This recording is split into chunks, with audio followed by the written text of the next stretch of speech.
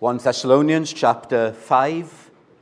Before Easter, we were looking at one piece of the spiritual armor which we are to wear, the breastplate of faith and love, and this evening we're going to look at the second piece, the helmet of the hope of salvation.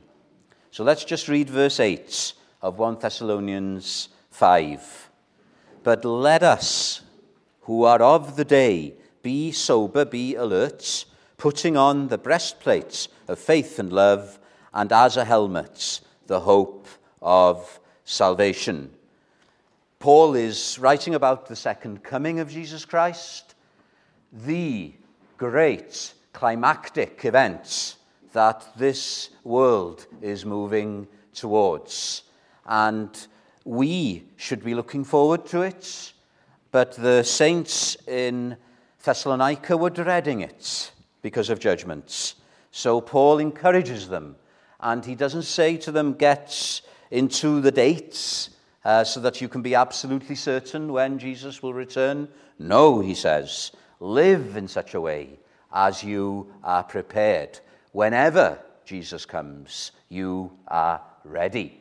And he talks about us not being asleep spiritually, but being awake, not being drunk, but being sober, and not living our spiritual life in a state of daze, wearing our pajamas. Some people wear their pajamas all day, don't they? Well, we're not to wear our pajamas spiritually, but we're to be in our soldier's uniform. And what you have here is an embryo, what Paul will later develop in fullness in Ephesians chapter 6. So the first piece is the breastplates. This protects the vital organs, the heart and the lungs, but also, and especially, those lower down, the abdominal cavity, the kidneys, the liver, etc. And the Bible refers to that as our feelings. So when the King James talks about bowels of mercies, it's referring to feeling tender mercy. So we're to protect our feelings. We need that, don't we? Because many of us tend to depend too much on our feelings. So when our feelings are up, we are up spiritually. And when our feelings are down, then we are down. It shouldn't be like that. But now we need to put the helmet on as well. Now, what does the helmet protect? Well, obviously, it protects the head. And not only are we to protect our feelings, but we're to protect our minds as Christians. Do you put an emphasis on the mind in the Christian life? Because it is important. We have the mind of Jesus Christ. And I just want to look at two things this evening. The first is how we can be injured in our heads spiritually now. A head injury is very serious, isn't it? It can only be a small knock, but if it's in the wrong place, it can be deadly. And it's a bit like that with the attacks on the mind. Let me just go through a few things. I'm aware that we're in a spiritual battle. Are you? We are in a fierce battle, and we are never to give a moment's rest because our enemy is always on the prowl, and he can attack us in our minds. Let me give you a few ways that can happen. These head injuries in the spiritual realm. We're to have warm hearts, right? But you want to have a cool head. We don't want to have warm, hot heads. There are some Christians, they're hot-headed. They were in the early church. They were zealots. Jesus Christ had two of them. They were called James and John. And do you know what he called them? Sons of thunder. Because they would always lose their tempers. After the gospel had been rejected by a number of people in Samaria, James and John wanted Jesus to pray to the Father to send down fire from heaven upon them. They were hot-headed, zealots. Paul had to warn Timothy about those who forbade marriage and who advocated abstaining from foods which God has created to be gratefully shared. So it's always a danger to be overly zealous as Christians. We can be well-meaning, can't we? There is such a thing as the zeal of youth. How many of you had that? I can look back at some of the things I said and done as a young Christian, and I'm embarrassed now. It was the zeal of youth. It was hot-headedness, and it doesn't do anybody any good. And so there are well-meaning Christians who go beyond what the Bible teaches, and it's just like the zealots in the Old and the New Testaments. Let me give you an example. We taught a few months ago about baptism and the different views there are on baptism. There are those who have a view of infant baptism, and there are those who have a view of believer's baptism. And they both seek to understand from Scripture. And there are godly people on both sides. That's good, isn't it? But if we're hot-headed, we will make something like baptism, which is a secondary issue, into a primary one, a gospel issue. So zealots make everything in the Bible to be gospel issues. So that's one area where we have to be careful. Warm hearts, but cool heads.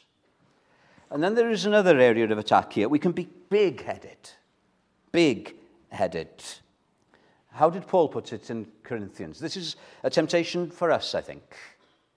We are sound, aren't we? We have a goodly heritage. I was having lunch with some dear folk, and we were talking about some of the books that we are so privileged to have in this country. But our danger is what Paul warned the Corinthians of. Knowledge puffeth up. It makes us big-headed. We think we are better than those Christians who don't have our privileges. Again, it can be mixed with the zeal of youth. Those of us who were privileged to be grounded in the truth, in university, in the Christian Union, we were tempted to look down upon those who didn't have our teaching. But let me tell you this, I can look back now at some of those who lacked our teaching, and they had bigger hearts for the Lord. Let us beware that knowledge doesn't puff us up. It's not knowledge, but love that edifies. Let us seek to know more of the word, yes, but to speak the truth in love. Other ways we can become big-headed, and it's so subtle. The Apostle Paul was like this when he was a Pharisee. How did he put it in his little autobiography in Philippians 3? Of the nation of Israel, of the tribe of Benjamin, a Hebrew of the Hebrews, a Pharisee. He's proud of his pedigree. We're like that in Wales, aren't we? We like to belong. That's why you constantly get asked, who do you belong to then? Well, there's nothing wrong belonging to so-and-so. I'm not against that. But let us not become big-headed because of our pedigree. We can be proud of the fact that we belong to a sound church, and we can think that we are the people. That's being big-headed. We can be proud of the fact that we belong to a well-known evangelical family, and we somehow think we are above the rest. That's just being big-headed. What I love about the Church of Jesus Christ is that we're all on the same level. That somebody who comes from a privileged background is exactly the same in God's eyes as somebody who has come from a working class background. Isn't that great? How often difficulties are caused in churches by Christians who've just got big in their egos. What did Paul say appointing new elders? Not a novice, lest he fall into the condemnation of the devil. People with big heads, reaching up to the dizzy heights of fame and success, are in for a fall. Be careful that you don't put pastors up on a pedestal. Don't do it with me, or with Andy, or with Nathan. Don't have your heroes. Haven't we seen across the pond how good men who've been put on a pedestal have fallen because they were just hero worshipped? Big-headedness. It's a terrible, terrible sin that we need to be aware of. The Roman emperor, as he was going into Rome, leading a procession, apparently some of them had a slave whisper in their ear, "You are mortal. You are mortal. Remember that. You are mortal. You are not a god."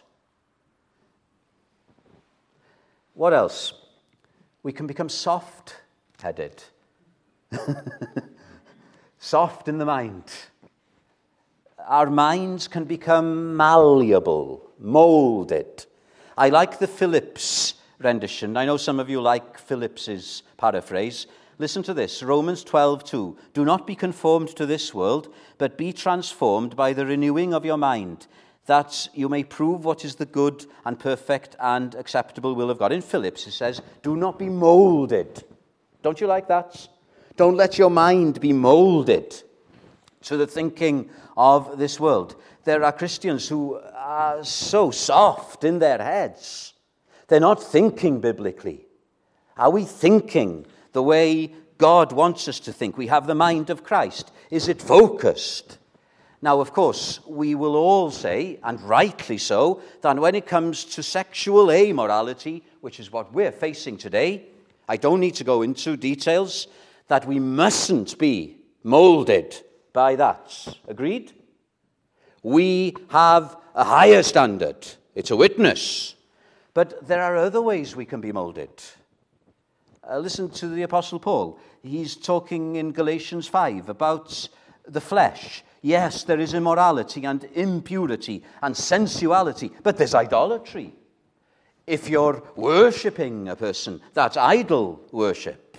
There are enmities, there is strife, there are jealousies, there is anger, there are disputes, there are divisions, there are factions, there are envyings, and there are drunkenness. All of those things are being soft-headed. Let's move on. I hope this isn't depressing you. I'm coming to the positive. But we must be aware. To be forewarned is to be forearmed. And then I think this is what Paul is thinking of, writing to the Thessalonians who are dreading the day of Jesus' return. We can be light-headed. Do you know what light-headed means? It means you faint. You faint. Do you faint? If I reach a certain pain threshold, I faint. That's great, isn't it? I don't have to endure any more pain. What did Jesus Christ say? Men ought always to pray and not to faint. And by being lightheaded, what Jesus meant was that we get discouraged. We lose hearts. Even if we don't do it or admit to it, in our minds we're already giving up. We've got a defeatist attitude. This was the problem that faced the psalmist. I read Psalm 73 at the beginning of the service. The psalmist looked at the unbeliever and he could see that he was successful. And he looked at his own life as a child of God and he could see one problem after another. And he was getting to the point where he was discouraged. He was envying the ungodly. And then he stopped himself in his tracks and he went to the house of God. And then he realized the end of the ungodly and God pulled him up. He was light-headed at the beginning of the psalm, but by the end, he had come to his senses, and his conclusion was, it is good for me to draw near to God. Is there anybody here who is discouraged this evening or even disillusioned?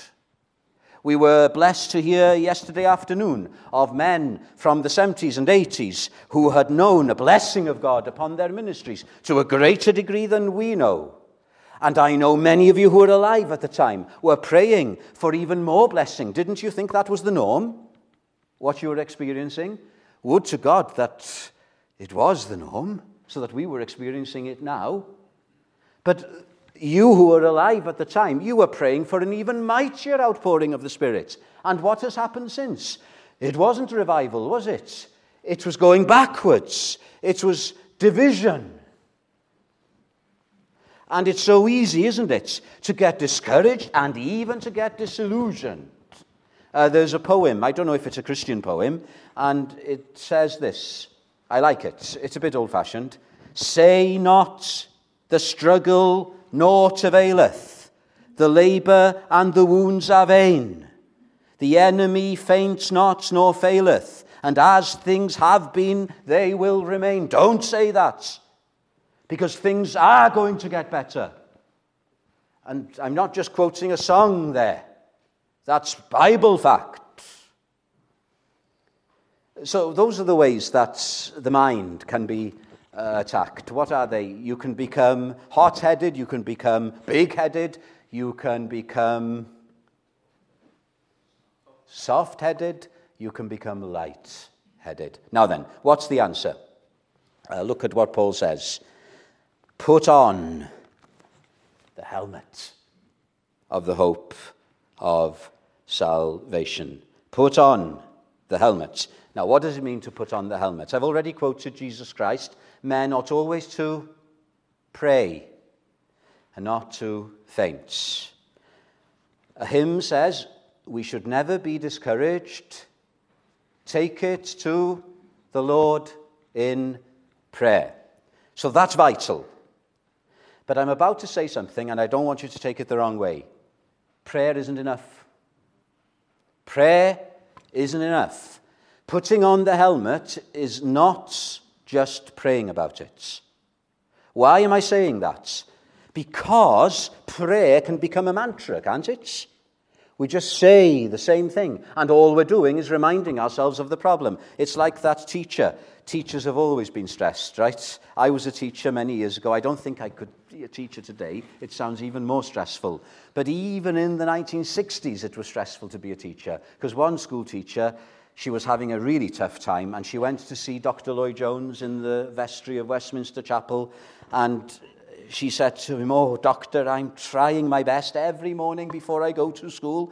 I recite to myself those words from Psalm 23, the Lord is my shepherd, the Lord is my shepherd, and it doesn't do me any good. I still get so discouraged."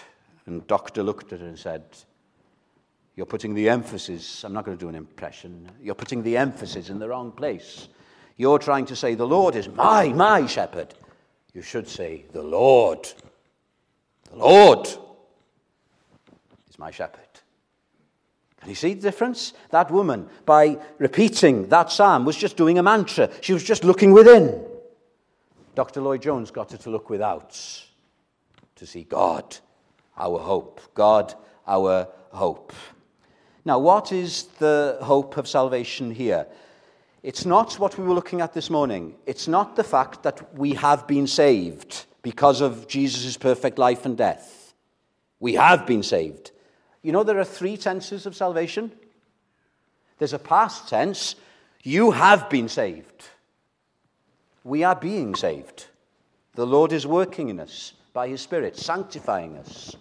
But this is what Paul is thinking of here, a future tense. We are going to be saved. That's not justification by works. There's something incomplete, isn't there, about our redemption. We are reconciled to God now. We are as secure as the glorified spirits in heaven. But we're still in the battle, my friends. We're still dragged down. We are still away from home, if I can put it like that. It will only be when Jesus returns that our salvation will be complete. We will then have perfect souls, perfect bodies, resurrected bodies at that, and we will dwell in a perfect heaven and a perfect earth. So Paul is saying, not just pray, not just take it to the Lord, not just look to the Lord, but realize the fact that you're not meant to have everything in this life. Your salvation is only going to be complete in the future. Now, let me just show you from a few places how we're to do that. I'm just going to help you to put the helmet on, right?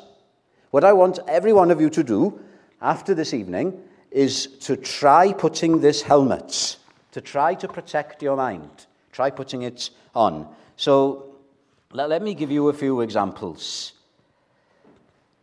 I've got, incidentally, in my bedroom, I've got a verse. It's by the bed. So every time I go to sleep at night and every time I wake in the morning, the first thing I see is Paul's words to Timothy. Timothy was a very shy and timorous minister, like me, right? And Paul said to Timothy, God hath not given us a spirit of fear, but of power and of love and a sound mind. So how do we do this?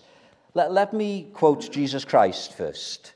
Remember Jesus teaching his disciples in Matthew 24 especially about his second coming?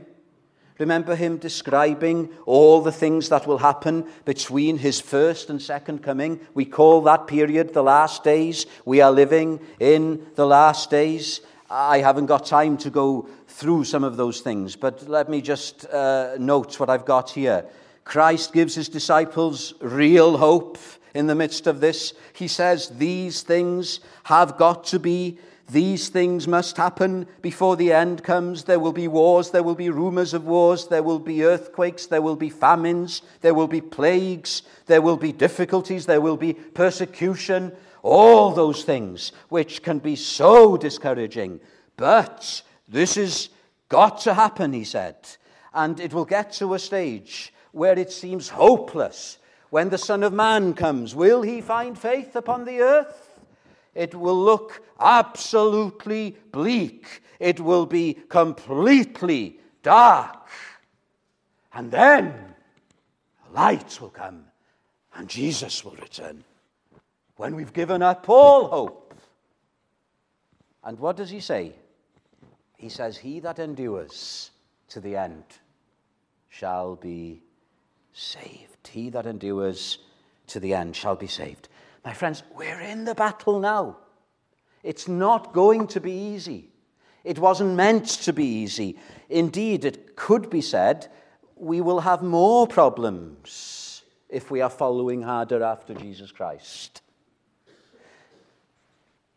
That's what he's taught us. But listen, even in the heat of the battle, I can vouch to this from experience, and I know others can say this. Even in the heat of battle, he can draw near, can't he? He can draw near. There's a saying that in the eye of the storm, it's calm. It's calm.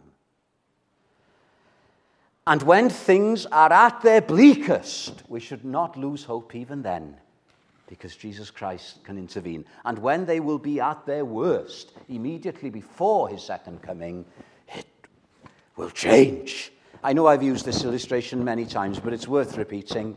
In The Two Towers, the second volume of The Lord of the Rings by Tolkien, the good guys are hemmed in Helm's Deep. They are trapped there, and the enemy, the orcs and the goblins of Saruman, they are besieging Helm's Deep, and they've even managed to blow up the culvert, and they are infiltrating the fortress, and it looks hopeless for Theoden and his men, the good guys. And they're not to lose hope, because at the dawn, they're to look for the White Rider, Gandalf. And he comes. One person transforms the whole battle. And it's going to be like that. It can be like that, even in the midst of battle. I know of situations where we've had our backs against the wall and nowhere else left to turn but to God. And he's intervened. And it'll be like that when Jesus returns. The white rider himself coming. Oh, it's wonderful, my friends. Let me give you some other scriptures to help you put on this helmet. The Apostle Paul, in the reading we had in 2 Corinthians 4, wasn't it encouraging yesterday afternoon? If you haven't seen on YouTube the recording of the meeting yesterday afternoon about those aged ministers, they looked so frail sitting there at the front. They were so nervous. That's a good sign, isn't it? And yet they were just recounting of how God had been near to them, even in the midst of much opposition. And I was reminded of what Paul was writing about. We are hard-pressed on every side, yet not crushed. Isn't that a good word? I think in one translation it's nevertheless. We are hard-pressed on every side, nevertheless not crushed. We are perplexed, nevertheless not in despair. Persecuted, nevertheless not forsaken. Struck down, nevertheless not destroyed. My friend, what you're doing is saying, nevertheless. That's what it is to put the helmet on. You look at all these attacks, and it's not just ministers from a generation or so ago who can talk about what it is to be attacked. Those of us who are in the ministry now know what it is to be under attack. We know what it is to be in a place where we're in a satanic attack, and it just looks hopeless. But we can say, nevertheless, we are not destroyed. In the words of the folk song, we are still here. Yma o hyd. Gweitha pawb a popeth, in spite of everything. We're still here. That's what Paul is saying. What's the answer, Paul? It can't be the circumstances. It can't be your personality. What's the answer? The answer is God. Isn't it? We do not lose hearts. We do not faint. Why? Because our sufficiency is of God. There's nothing better, Christian friend, than being in that place where you've got nowhere else to turn to but God.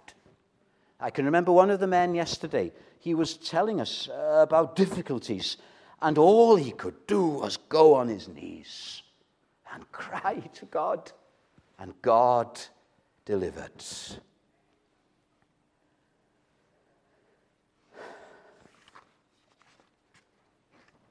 I can quote Peter as I'm coming to a conclusion. Do you know what Peter knew a thing or two, didn't he? About persecution. Paul was beheaded in the end. Peter, according to tradition, was crucified upside down. And Peter said, after you have suffered a while, Jesus Christ will come and make you perfect. What did Paul say in the reading that we had? Our light affliction, which is but for a moment, worketh for us a far more exceeding and eternal weight of glory, while we look not at the things which are seen, but at the things which are not seen. For the things which are seen are temporal, but the things which are not seen are eternal. And then John lived to a ripe old age. He was in his 90s. Some of you are in your 90s. Well, John was in his 90s.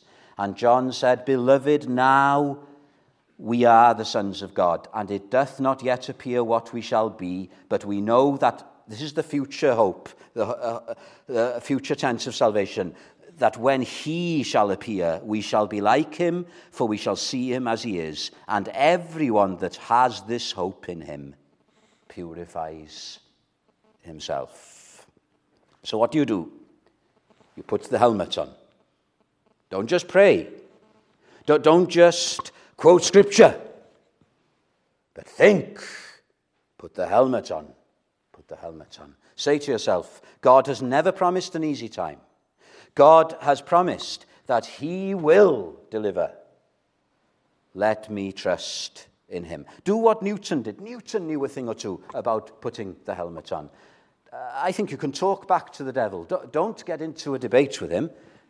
He will beat you. But talk back to him. Be gone, unbelief. That's good, isn't it? My Saviour is near. Not because I feel it, but because he's promised to be. And for my relief will surely appear. Yes, by prayer let me wrestle. And he will perform. He will perform. With Christ in the vessel, I'll smile at the storm. And then you reason, what Dale Ralph Davis calls faithful reasoning. You reason, you don't just pray. You reason, why should I complain of wants or distress, temptation or pain? He told me, he's warned me. No less, the heirs of salvation, I know from his word, through much tribulation must follow their Lord. And then the end is this: since all that I meet will work for my good, the bitter is sweet, the medicine is food. Though painful at present, it will cease before long. And then, oh, how glorious, and even so, more glorious, the conqueror's song. My dear friends, can you say, looking back, even at the last few years, it has been good that the Lord has allowed us to go through different difficulties because he is bringing us closer to himself. You know, we only had a panel yesterday, didn't we? And it was a good panel. But the writer to the Hebrews, and he was writing to people who were suffering persecution. We're not suffering persecution yet, are we?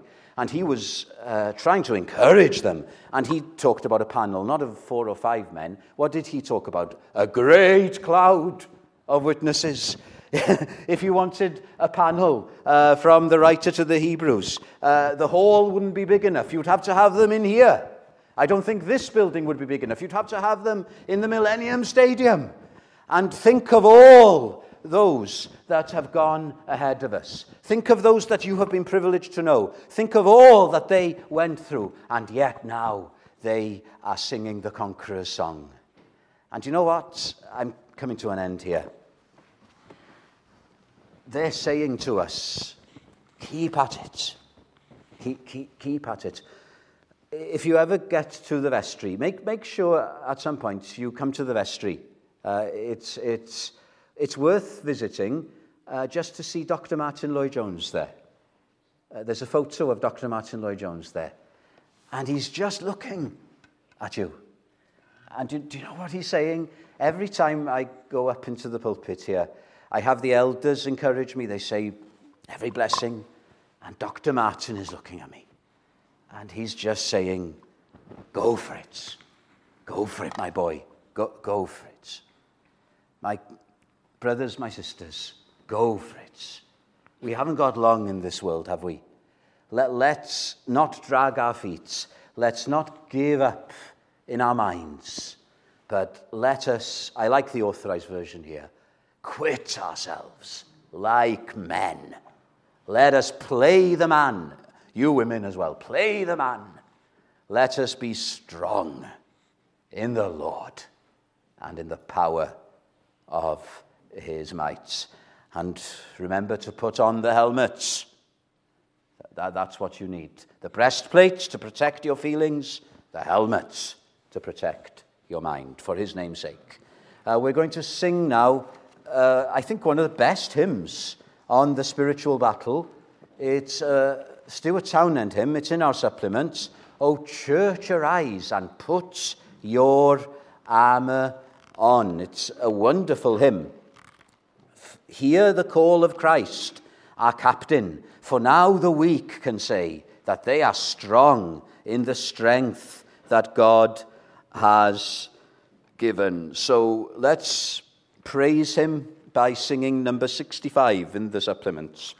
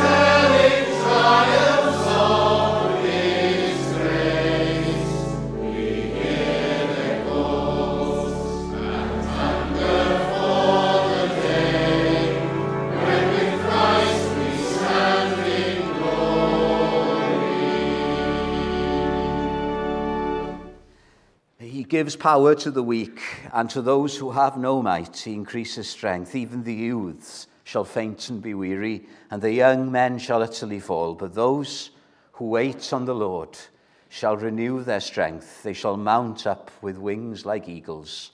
They shall run and not be weary. They shall walk and not faint. We praise thee, Father, for Peter, Paul, John, and the Lord Jesus, and for those men we heard yesterday in the panel, those aged warriors. And Lord, we have our scars here, every one of us. And Father, we just thank thee that the battle is the Lord's. And we pray, O God, that we would just know what it is to wait upon thee, to go not in our own strength, but to go forward, looking unto Jesus, our Gandalf, our White Rider. And Father in heaven, we long for thee to break through in the power of the Spirit. Lord, could it be soon, with all the things that have happened to thy people up and down our land? Lord, oh, please, come, we pray. And even if not in the power of the Spirit, Maranatha, come, Lord Jesus, come quickly in thy person. And now may the grace of Jesus Christ and the love of God and the fellowship of the Holy Spirit stay with us to the end of this day, throughout this week, and to all eternity. Amen.